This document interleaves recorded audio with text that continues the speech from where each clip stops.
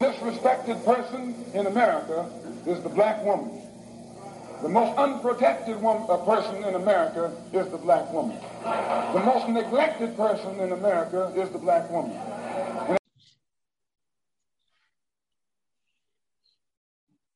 Disrespected person in America is the black woman. The most unprotected person in America is the black woman. The most neglected person in America is the black woman.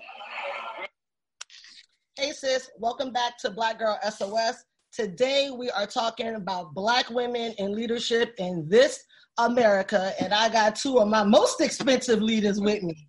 Okay, I'm only gonna bring y'all the baddest of the bad, all right? Ladies, please introduce yourself. Kim, go ahead, go first. My name is Kimberly Lyons, and I am a native and current resident of Bronx, the Bronx, New York. I am in a leadership position. I work in the financial services industry. I have been in this industry, Lord, I'm going to tell my age, over 15 years. Been working. Don't worry, we all elder. I know, right? Like, I've been working in a corporate environment for over 15 years. And now I am in a space at a level where my voice holds weight, and it's respected and it's acknowledged. I like that. Yeah. Hi, my name is Malin Sinclair. I reside in Brooklyn, New York. I'm currently a leader in the wireless industry.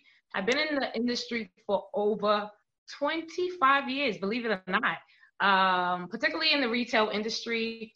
I have several positions. I also hold a seat at the table for diversity and inclusion. And yeah, that's pretty much who I am. See, I told y'all it was bad. You're welcome. So, ladies, first and foremost, I would like, and whoever wants to go first, go at your leisure, but I would like you to define or just give us your definition of leadership, because it's not the same to everybody. Okay. For me, I've always used these words to define leadership. Lead your ship. Like, it's your ship. You need to lead it. You need to be at the front of the line at all times, and there's no shortcut. So you will always hear me say, lead your ship, because it is your ship and you should lead it. No one else should lead it. So I keep it short and sweet, and that's what I've always shared with my assistants and my team. Like, that is our definition, and that's how I define leadership. That makes sense. Yeah, no, like, that's a really good, really good example. First of all, I'm stealing it. So. All right, I'm like, let me write that down. I'm like. Right. So I think of leadership as guiding, as being able to translate a vision into reality. It's taken me a little while to really come to that realization as I've climbed the ranks and gone through so many different iterations of leadership. Some were good leaders and some were bad. I definitely felt, and when it became my time to be a leader as well, I was most effective, not the one like barking orders, but basically showing, improving, and putting in the work as well. And I felt like that got the most respect, and that's the way I got the most results out of the team. Now, I agree with that. When I'm in leadership now, not in my 9 to 5, but in other spaces. But when I was in leadership in my 9 to 5, contrary to popular belief, they all thought that I would be barking at them, which is literally the opposite of my leadership style. I do not. I hold you extremely accountable, and that is my personal definition of leadership: accountability. 1, I need to be accountable to my team. 2, my team needs to be accountable to me. And 3, we all need to be accountable to each other. So we function in a space where we harbor respect. I feel like the accountability sinks in without you needing to tell somebody, hey, you're accountable to me to do this. This is expected of you. I feel like when people feel respected, that accountability bit kind of just sinks in anyway, because you just don't want to let somebody down that you have a respect level for. So right. that's kind of just the way I went about it. Because at one point, one of my subordinates was actually, you know, someone who's like family to me, but like an auntie. Like, I knew her through my mom, like hanging out with my mother. So she's much older than me, obviously, and she's known me since I was in diapers. So it was a, you know, kind of a weird dynamic. And also she thought that she could lean into our relationship. And I was like, nah, sis, I write up everybody. I write up everybody. I leave my shit with authority too. That's right. But I think that's important. I think that's important because that's why I have that definition. I teach my team that every single one of us are leaders, right? And you have to lead by example. And if this is your house, you're going to protect it. So this is our ship. You have to protect it. And you can't just rely on me because I have the title to say, okay, I'm only going to move because you say. No, we're all moving together. So if you think this is the right thing to protect our ship, we are going to move together. So that's important. We all got to be paddling. Yeah, absolutely. I think like the best way to do that is you have to empower people. Like, you know, to get respect, you have to give respect. And that's the way that I felt like you yielded the most results. Like, you know, at the end of the day, the buck stops with me. But if I'm empowering you and like, you know, to your point, Maylin, like giving you ownership of this as well, you're going to ride just as hard as I am for it. So that's the perfect segue to my next question.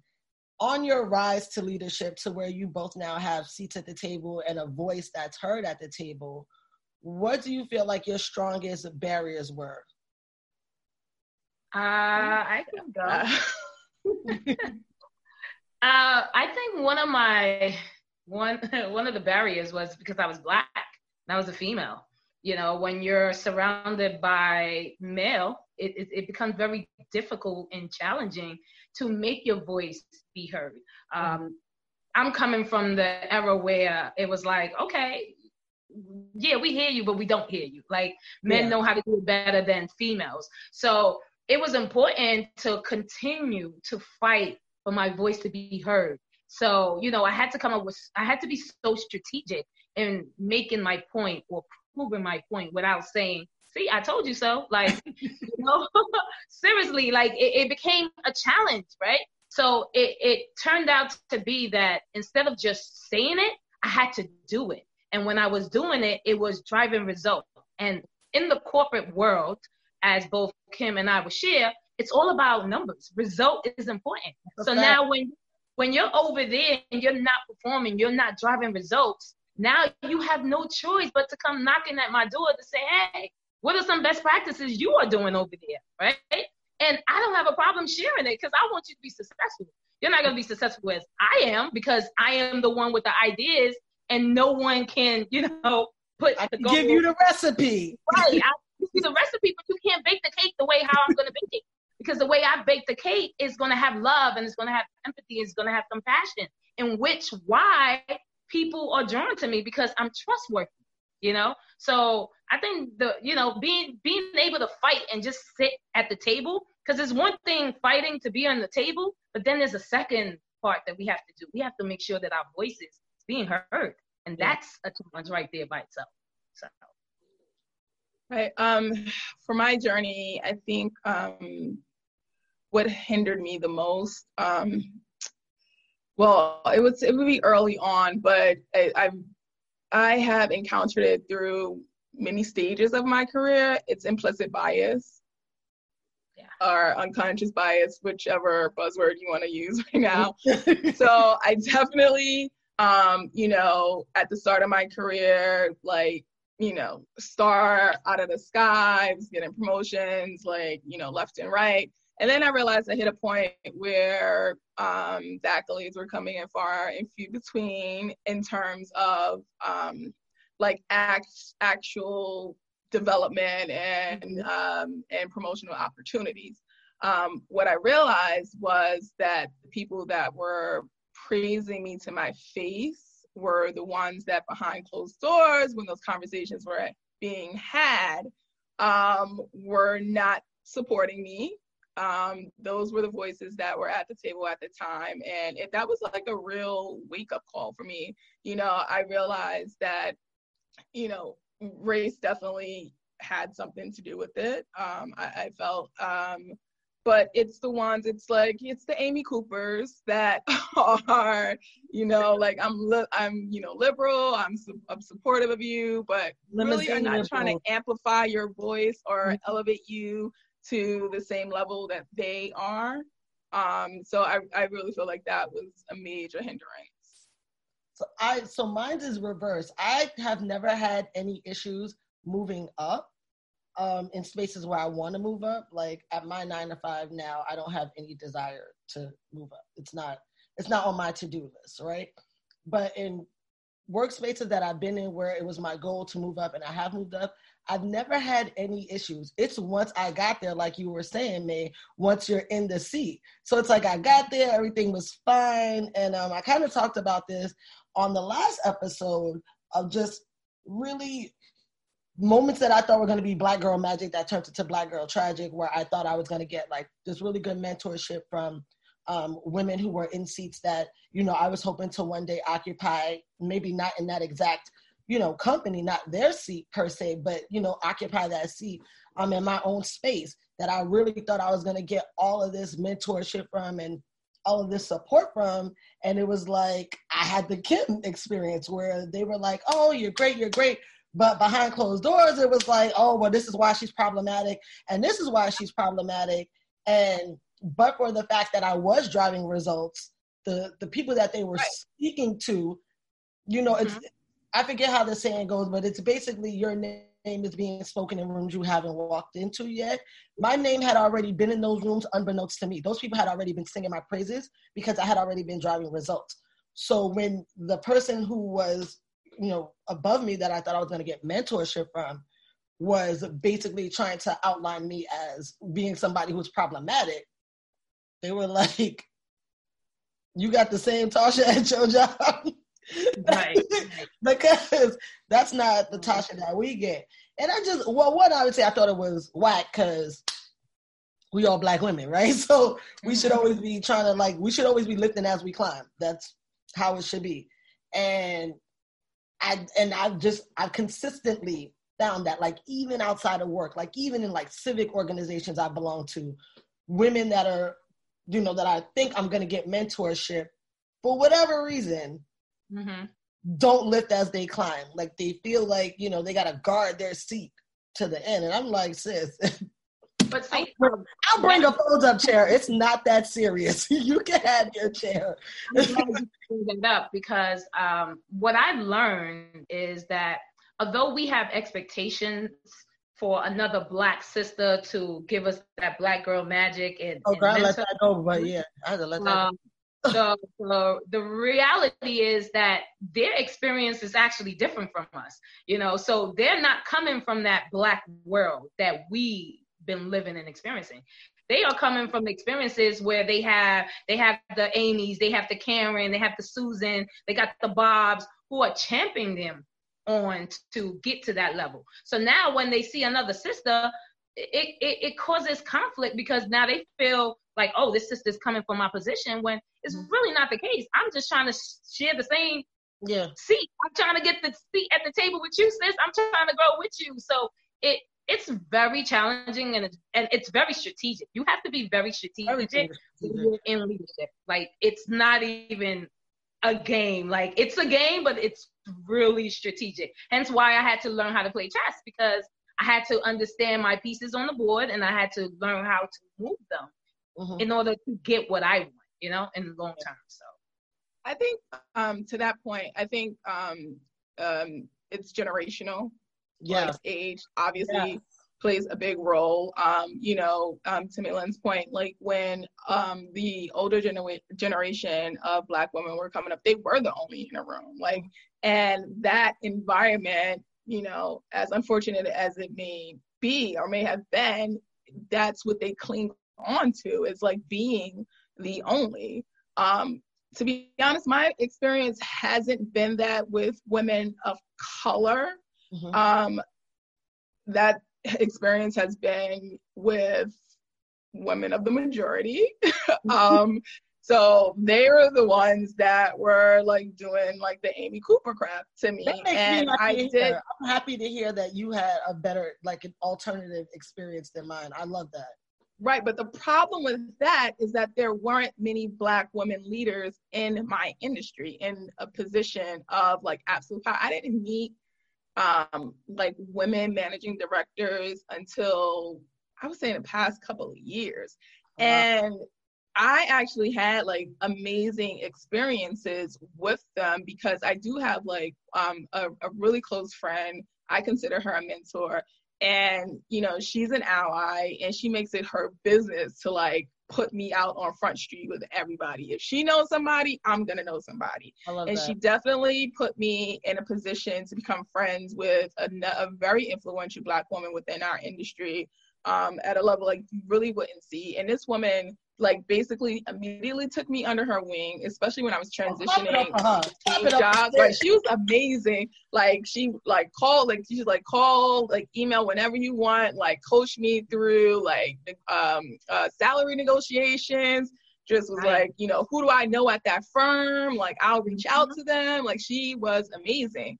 And I would want to hope and think in hindsight that if I had met her or others like hers earlier in my career, I would have had the same results. I just didn't. I didn't have that option. There weren't any at that time. I will say this, in my professional, like in my profession, I have had great Black women attorneys as mentors, just not in the corporate spaces that I work in, because I don't work for a law firm. I have my own firm, and then I work in health insurance. But women attorneys, I have had some stellar Black women attorneys as mentors. Like, I appreciate them on another level, because when I tell you we all know that I am very big on myself. I do. I think quite highly of me. So we all know this. But what they did do for me was to help me convert that great self-esteem about myself as a person into myself as a business. So I don't feel reliant on shit.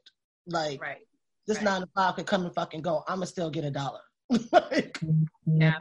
I will flex this law degree to the end of the earth if need be. And so they were really, really good in that way. And I appreciate them for that, because they knew that I was going into an area of law that is predominantly old white male. Not that all of law isn't, but tax law especially. Right. They were preparing you. Exactly. They were just like, you know, listen, either you go curse somebody out and either stand on your own 2 feet, or they're going to be intimidated, and then you're going to end up just branching off on your own and need to stand on your own 2 feet, and just know that like you're able, you can do that. Right. That being said, I do want to pivot to the current climate, because you ladies are leadership in a state of disarray. Shit is on fire, baby. It's the upside down, baby. This shit is on fire. So I feel like at this point, every company has made their position clear. They either put out a statement that made their position clear, or they didn't say shit, which also made their position clear. So at this point, silence is a statement. Exactly. It's a very loud statement. So I feel like at this point, we know where everyone stands. From your seat, from your leadership seat and your industry, how does the statements that have come out of your industry align with you and your leadership style? Like, what has had to change because of that? What have you had to do differently because of it? Okay. Kim, you want to go first? All right. So this is a very interesting question. To be honest, I didn't really I had a hard time processing everything that was happening, right? Like for us, unfortunately it's normal, right? Like George Floyd wasn't the first, he wasn't the last. Like we just had Rayshard Brooks this past weekend, right? So, and before there was no uproar, but then I realized like, oh, we're in a global pandemic. Like everyone, there are no diversions. There's no distractions. You have to sit with this. You have to see this. You gotta So, right. So that Monday, once I realized, like, oh, people are actually paying attention to this, and I won't ever forget it. Like, within my department, we were having like a random, like, regular recurring meeting or whatever. And it was kind of like business as usual. And I was just like, wait a minute, this is not business as usual. Like, we cannot continue to have business as usual. Unbeknownst to me, like, our executive leadership team within the company was like putting together their statement, but I made it a point to highlight to our department executive team, like, listen, we have to address this. Someone has to say something. This is not normal. In addition to that, we have a lot of junior people. This may be their first corporate job. They may not know how or feel comfortable expressing how they truly feel about this, and people are having a hard time processing this. That's like, a good point. I felt like the level of civic engagement right now is through the roof. Like, you've never had everyone, like most people in the country on the same. No, the Amish came out. The Amish, they didn't got no phone. Exactly. So I'm like, this is different, and we need to lean into this moment right now. We need to have those uncomfortable conversations, because you're gonna ask me if I'm okay. Like, how's your day going? No, I am not okay. Like, no, I am literally living through racial trauma. For the people there has been months of, it started with Ahmaud Arbery, then Breonna, like, it's month after month of an unarmed Black person getting killed. Like, I am not okay. So, and I was just like, listen, I have nothing for you. Like, I'm calling it Black today. I don't. Our company, our global, like, executive leadership team put out a very strong statement, which I've definitely appreciated. And then they followed up. We have an employee resource group that is dedicated to the Black employees at our firm. And, they engaged with us. They let us have our safe space. They, wanted to know, like, what next steps could be, which I also really appreciated. But, I also have to, we continue to hold them accountable. Like, we're going to continue to have these conversations. Like, this is not, a point in time thing. Like, these instances will continue to happen. It's always going to be topical. The time for the conversation is now. And also, the burden is not on us to teach you about what to do. Like, you the walrus, guys, we'll engage you with this, but Google is at everyone's fingertips. If you call yourself an ally and you call yourself an advocate, you have to do the work. Now, we are tired. We are tired. Like, you cannot be passively, I'm an anti-racist. I hate racism. Like, that. Enough with that passive stuff. Like, what are you doing? I hate racism. What? So what are you doing? Are you calling your aunt? You calling your Aunt Carol? Like, what are you doing? Your cousin Amy on the phone. Did you help her? Did you stop her? Cut her phone off. Yeah. This is her plan. Cut her phone off. All the Amy's of the world, cut their damn phone off. Right. All of them. So for me, it was a little different, and it was like a sense of urgency for me. For those who know me, know that when I strive very well in dealing with chaos, right? Because I'm coming from that world where your decision making happens really, really fast. Like, you don't really have time to think. And from one of my seats, I actually, inspire and motivate individuals to join this group. And I'm talking about, this group consists of over 300 employees plus. So as the lead, which is like the president of the Women in Leadership Network, I thought it was very important for me to put out a statement. So I didn't wait for my company. I'm like, no, I have to talk to my people. We are 74% of our employees are African American. And I'm sorry, I wasn't waiting for legal. I wasn't waiting for corporate America. I was not waiting for the CEO. I thought it was imperative of me to communicate to my team and my direct employees to let them know where I stand. And this is a conversation that we are going to have. I'm not going to ignore it. I'm not going to be silent. And if I have to risk my position, I am willing to do that, because I am taking a stand on letting you know that I am Black every day. Not just yesterday, not just today. I am Black every single day. And I need you to know that I understand how you're feeling. So to Kim's point, I made it my business to let them know, when someone asks you how you doing, do not play the game and say, oh, I'm okay. You know, life is beautiful. No, I'm tired. I am sick. I'm tired. I am hurt. I'm tired of seeing my people dying. Like, be open and honest to communicate. So that was one. Then at that time, I put out the statement. I did a video. So I had the video and I shared it through all our social media platform. And the amount of response that I was getting, like, okay, thank you for doing that. Thank you for connecting with us. Thank you for saying that. Thank you for taking a stand and representing us. Like, it meant a lot to them, which our CEO, like, scrambled to, like, put a statement out. However, our VP did an outstanding job.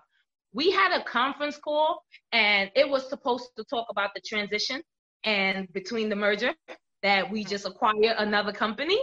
I know. Right? So he took it left field, and let me tell you something.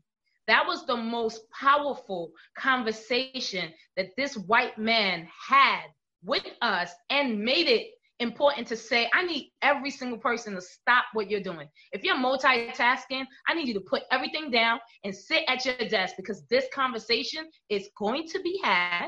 And we have some guests that are going to speak to our African employees. Girl, when I tell you these directors and these executives were sharing their stories about being Black, having Black children, we got off that call in tears, because we couldn't believe that a white man actually really cared about us like that. Mm-hmm. And it wasn't scheduled, but he saw and felt the sense of urgency to address us. And as well, address us because we have also a community that is also African American. So it's not just the employees, but it's also our community. Yeah. We deal with customers who are African American. So it's very sensitive and it's very touching. But nonetheless, they did a good job of addressing it. You know, we took a diversity moment in which something that I suggested, and they decided to take it further. And on Thursday, we actually opened our stores later. But that day, I actually just, told my boss, I need more than 2 hours for my Blackness. So I'm taking a Black PTO day off. And he laughed because, he's Black. So he knew what it was. And so they have been doing a lot of things, and they understand the sense of urgency. And for the most part, they don't want the 74% of us to walk out, because without us, the company falls, right? So they actually did a good job, and they're doing a lot of action because we are holding them accountable. And I am having that conversation with them. We had to shoot a commercial. We had to do other different things, because now they're realizing there's not a lot of us that's sitting on that level. So now the representation. I'm going to stop you right there, because they're not now realizing a damn thing. They're not now realizing shit. It's in their face now. So it's in their face, correct. It's in their face now. And so we in their face now. Right. All the goddamn world is in their face. But they don't have a distraction. There's no sports. Yeah. There's nothing else open up. The world is not open where you can say, oh, it's going to be okay. That's what I mean. The world is gazing down on their ass.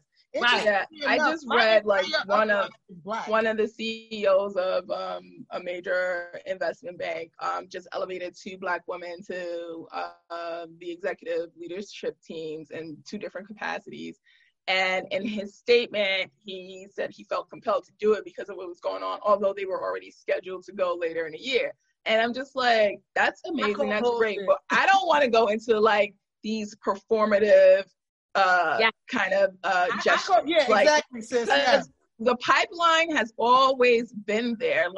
Our skill set, our talent has always been there. So when they talk about oh, we realized that we didn't have the pipeline of upper management like waiting to go, because all you think about is recruitment. You don't think about retainment. You don't think about like what our experiences are once we get the job. Are you cultivating an environment that allows us to ascend? Is there, like, and not that we need more training than anyone else, but we do have very specific needs. Right. So to your point, it's the same conversation that I just had with my boss, because he just got let go. I said, what's so amazing to me now, it's, oh my gosh, we're going to do this. We're going to open up these positions. Like, we don't want you to give us anything. I need you guys to understand that we were always qualified. We've been coming, knocking at the door, well-equipped, well-educated, with a lot of experience, ready to work. But you never looked at us as an equal. And that's a problem. So now, don't think because we're in your face and we're not backing down, now it's, oh, let me promote. Let me get a lot of Black people in these seats. No, that's not what we want. We don't want no sympathy. We want to work. In the last 15 days, the amount of jobs for head of diversity inclusion, DVP of diversity inclusion, like all these bullshit D&I jobs have literally opened up over the last 15 days, which is exactly what y'all are talking about. Handing, like, oh, I'm just going to give you a job. Right. First of all, if I've been like a senior, let's just say I'm an analyst, right? If I've been a senior analyst at this job for X amount of years, I have X amount of degrees, I don't want to be the VP of D&I. I want to fucking my department. Right. Why am I like not operation? That's what I've earned. Exactly. Don't give me some bullshit to pacify me like I'm a fifth grader.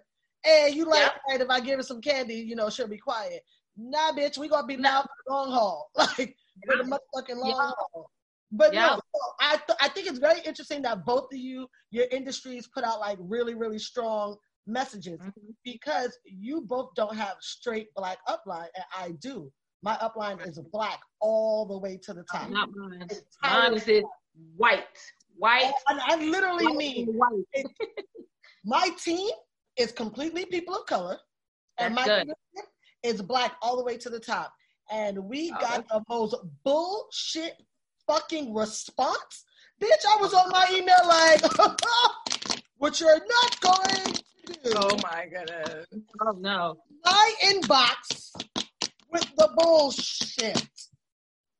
So I got on my first team meeting after the George Floyd incident happened, and my manager, who's a Black woman, we get on the call, and I'm just like, do you want me to pull up my agenda or what? Because at this point, the head person had already sent out this email that set me off in the worst way, and I'm agitated. I don't want to talk to none of y'all. I'm ready to log the fuck out for the day. And I'm like, do you want me to pull up my agenda? She's like, absolutely not. Sis, let's talk, because did you see the email? And I said, okay, well, thank you. I'm glad somebody in leadership understands what the fuck is going on. She was like, first of all, nah, that's some bullshit. Like, we can't just sidestep over this shit. I was like, not when we're all Black. Right. We're all Black. We're all Black. But that's some respectability bullshit. Like, the respectability we can't be politics. kowtowing and high stepping and fucking tap dancing when we're all Black. Like, you can't do that shit. And then the next day it was 2 leaders up, and I really love him because he's always 100% authentic. Like, he talked to us the way we talk to us, and except for when he's on this corporate meeting. So he had a meeting with his whole department, and he was just like, yeah, so we're gonna address this and name names.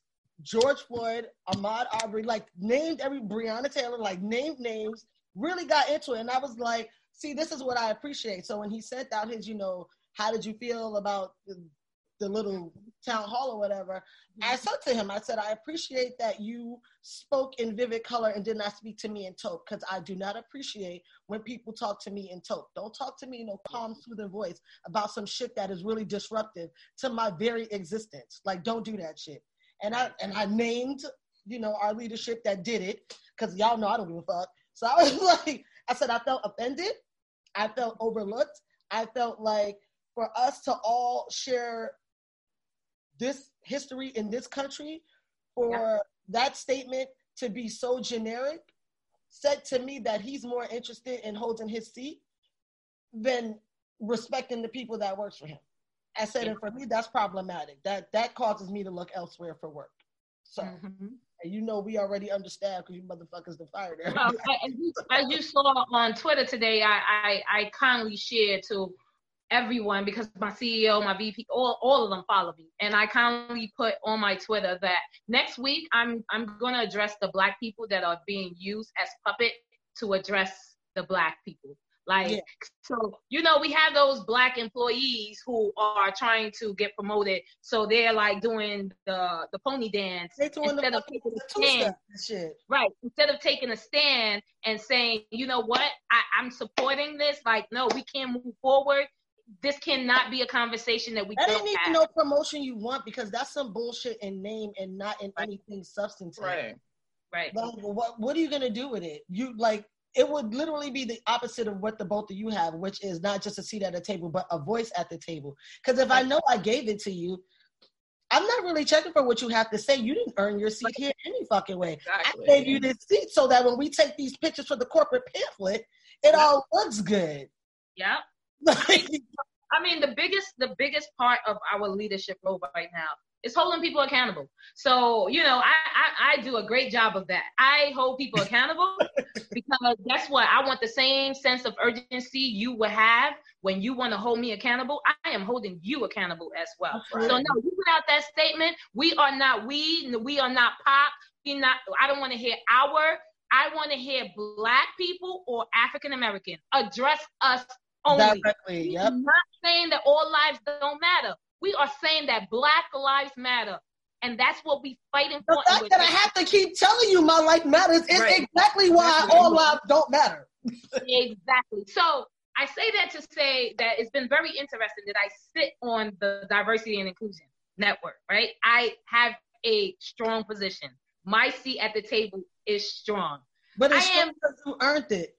Right. Well, you know, yeah, of course I earned it. No, but that's what I'm saying, as opposed to these fucking, I'm telling you, if y'all go on Indeed right now, right, girl, right, let me tell you, baby, they don't money. I have encouraged people who really ain't gonna get nowhere on their own to go ahead and try to make that happen for yourself. Right. It's an opportunity because you probably are not gonna get this opportunity again. But for those of us, like the us's in the world, who really earn our fucking spots, I'm like, don't take that shit. That shit is not going to translate into what you think is going to translate into. So what's been so ironic and so interesting for me is that I am the only African American on that board. And none of my counter partners for diversity and inclusion? Yes, have not. Let me repeat this. That's the problem. Let me repeat this.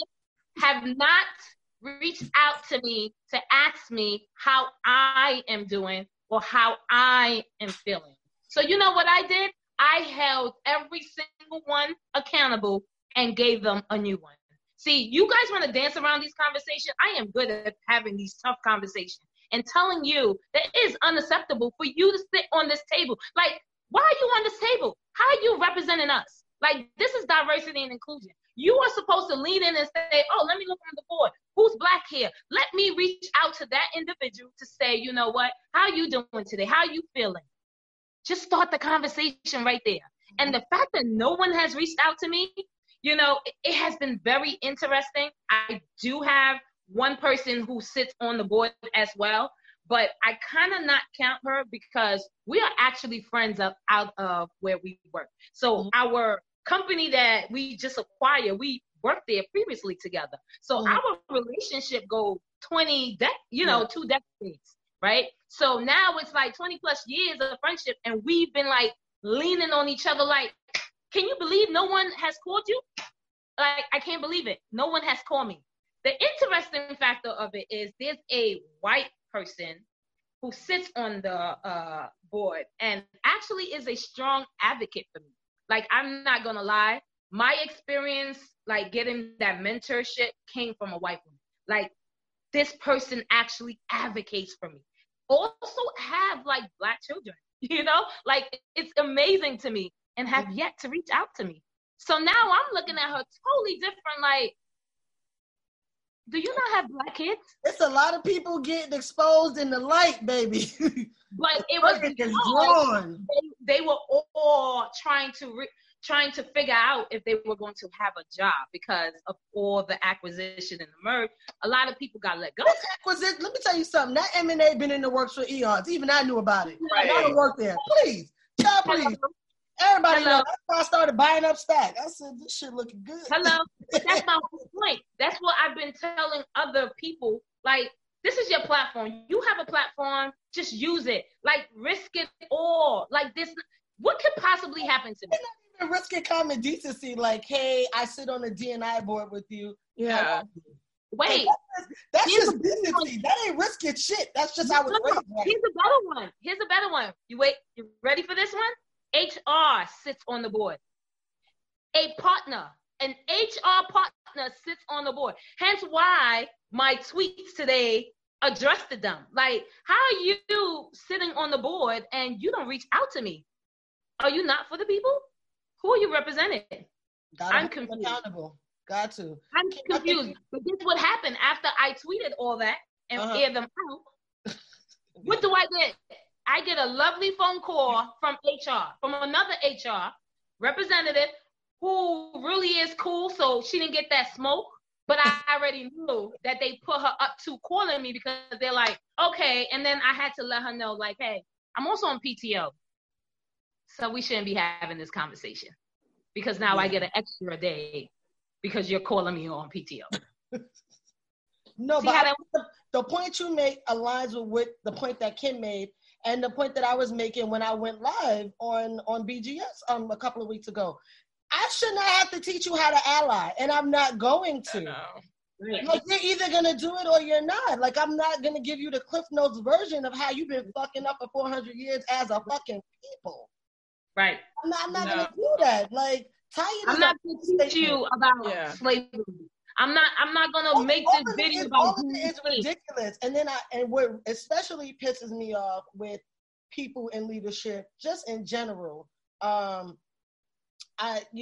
make it a point not to drag Black women on this platform. Like, I'll call your ass out, like, yo, you said some dumb shit, but I'm not going to drag your ass because that is not what I'm here for. But I'm going to call Keisha Bottoms out. Mayor Bottoms was on some bullshit today on The View. And I'm going to call sis out for multiple reasons. One, she's a fellow rattler.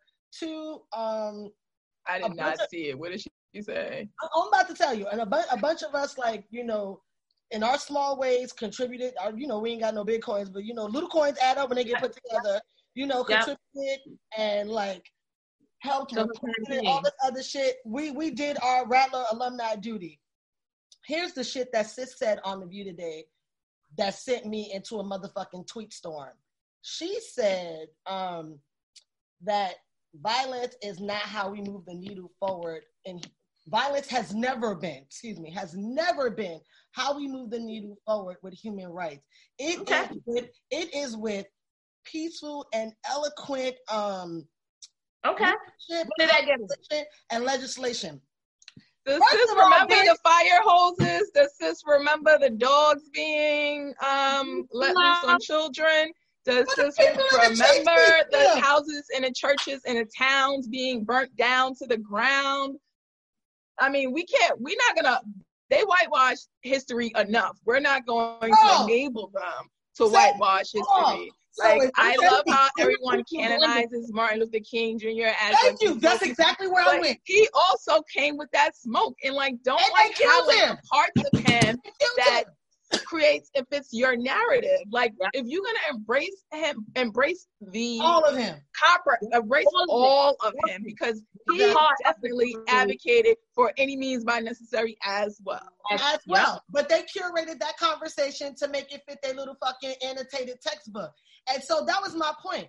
I was like, first of all, let's talk about Martin because y'all love to lean into him. Love Martin. They love a good Martin. His peaceful protest got him assassinated, right? And then Kaepernick chose a very peaceful protest. Right. Eloquently. very and got eloquently blacklisted. every time explained his protest. He never struggled to eloquently convey what his point was. So he was peaceful and he was eloquent. He was literally the textbook definition of what you're saying moves the needle forward. And today, 4 years later, now the NFL gets it. They get it because we fucking shit up. They don't get peaceful protests. Right. Yeah. That's why shit that work in your household with your child. And they shouldn't do that. No, burn it down. Burn it. Listen, the only thing I have, and I will say to people, just don't hurt nobody and don't kill anybody. Make sure everybody's out. Don't kill nobody, but burn it don't kill nobody. Burn it. So we built this shit for free. Exactly. Burn it free. So burn it down. Burn it Don't down. I don't And so it pissed me off and it set me off because one, she's being vetted for the VP position, which the DNC better not do that, but that's a conversation for another day. She's leadership in a predominantly Black area of a red state. Yep. A very red state, Georgia, hella red. You are the leader of a concentrated amount of Blacks, a concentrated amount of Black wealth in the South.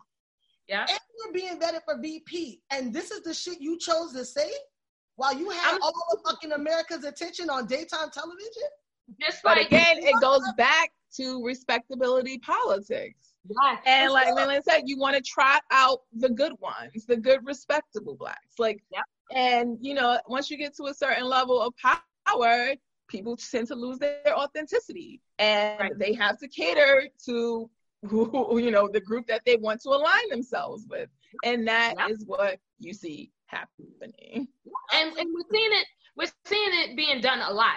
So, but the one thing, like I tell people, we can disagree about a lot of things, right? Not racism. But not racism. We are not going to disagree about that. It's either right or wrong. There's no in between. It's like all the dogs are there. You see brown, you see Black, you see white, you see whatever color shades of frigging dogs, and you say, oh, but the white dogs are important. All white dogs are important. No, what happened to the brown dogs? What happened to the Black dogs? All the fucking dogs are important, right? But now our focus right now are on the Black, and we need everyone to understand that we have been dying for over centuries, and the history keeps going. And Black history is happening right now. It's being written right now. It's probably becoming a hashtag as we fucking speak, and that's and that's the fucking problem. That's the problem. Exactly. Every day we wake up to a new hashtag. That is the fucking problem, and that's why it's a problem for me when I see Black leadership. When I see Black leadership toting the line, that shit is problematic for me. That is that is not that's not a space I do well in because I'm not with the shits. I can't. Like I really do. I hate the pandering and I hate the respectability politics that if you look the part, dress the part, speak the part, you'll get far. Like that's not true. We've seen that time and time again. Like DC cops stopped the damn senator and accused him of trying to pass himself off as a real senator. Like literally, no, what did the DC cops? It was the Capitol cops. Literally, this man is a fucking U.S. senator. Yep, you can't make it up. And stopped by the cops. You can't make it up. You can't make it up. I mean, it goes back to like Cornell West in that, the officer on the campus, was it Princeton, Yale, that, like a cop, like Cornell West, dude, like seriously. So, like, miss me with the respectability politics. Like, it doesn't, your life is not safer or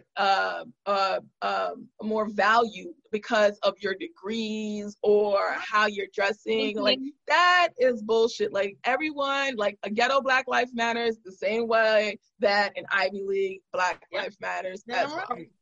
Damn right. I know my Sunni life matter. Fuck they thought. That's right, Sunnis. They thought. So before we wrap up, I just want you ladies to give me like your final words, one of advice to other Black women in leadership right now, and then two, if you care to, let us know where we can find you on social media. man, you talked about tweeting, some powerful shit. So maybe you want to share your Twitter, if you're okay with that. And then, yeah, I just want to hear your closing thoughts, because I feel like y'all gonna give me some good shit to close out too. Okay. So, my advice to any Black female in leadership right now, use your platform and make your voice be heard. But as well, it's very important to have a solution.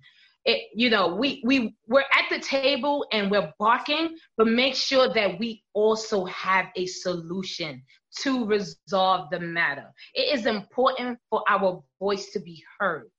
This is not the time for us to be silent. So I will advocate, will empower every single one of you to take the lead and lead your ship. Like, lead. This is your time. It's not about result. It's about surviving right now. So we need the strength and we need the power in our females, because Black women lives matter. Like, there's a lot that's happening just on our platform, but we need to use it. And we need to use it today. We need to take a stand. We need to use our voices and be powerful, but most importantly, be impactful. Do not just be busy, be impactful. That is important. Make sure that when you say something is wrong, say this is how you can fix it. This is what you want. So use your platform, use your voice, create your story. You can follow me on Twitter, Maylink LLC. That is MAYLINK LLC. And I'm also on IG. You can follow me there. My name is Mays World 410, MAYS, and World, WORLD 410. So feel free to follow me. And thank you very much for this opportunity. Thank you. So my final thoughts are to Black women along the same lines. It's definitely to, as you climb, reach back and bring somebody up with you. I really, really, really despise the narrative that Black women don't support each other or don't get along with each other. That's not my reality at all. I have a phenomenal network of close friends, associates, and all we do is big each other up and support each other in whichever way form that we can. It is lonely at the top, and you absolutely need that support. And I do think that with our generation, we're not afraid to have someone else sitting at the table with us. At least that's been my experience. You have to definitely strengthen your networks. You make friends with the next Black woman, because you don't know, especially as your careers grow and diverge, you don't know who's going to end up at what company, who you're going to have to call on for whatever assistance or resource. So make very strong, meaningful connections, mentor people. And this also goes to making those connections. A mentor doesn't have to be a subordinate, a senior subordinate type of relationship. You can do peer mentorships as well. So I think that is just going to strengthen us. Share your resources.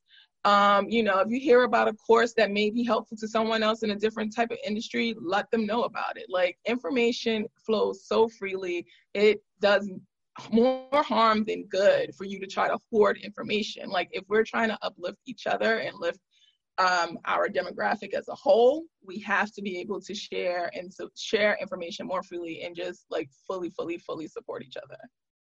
I love that. Thank you, Kim. So I love the you pointing out peer mentorship, because that is a big thing. And I think very often the narrative is that it's in a subordinate senior way. Yeah. But I feel like more of my successful mentorship relationships now are with people who are on par, that just have something to offer, that know something that I don't know, and whatever, we get an opportunity to feed off each other. So I really appreciate my rich leaders for pulling out and spending some time with me. It's a recession. Y'all better save y'all coins. No, I've been looking. I really that. You can't get my personal handle, but if you want to follow a page on Instagram, you can follow at Bronx Budget Girl on Instagram because I do personal finance advice on that page. See?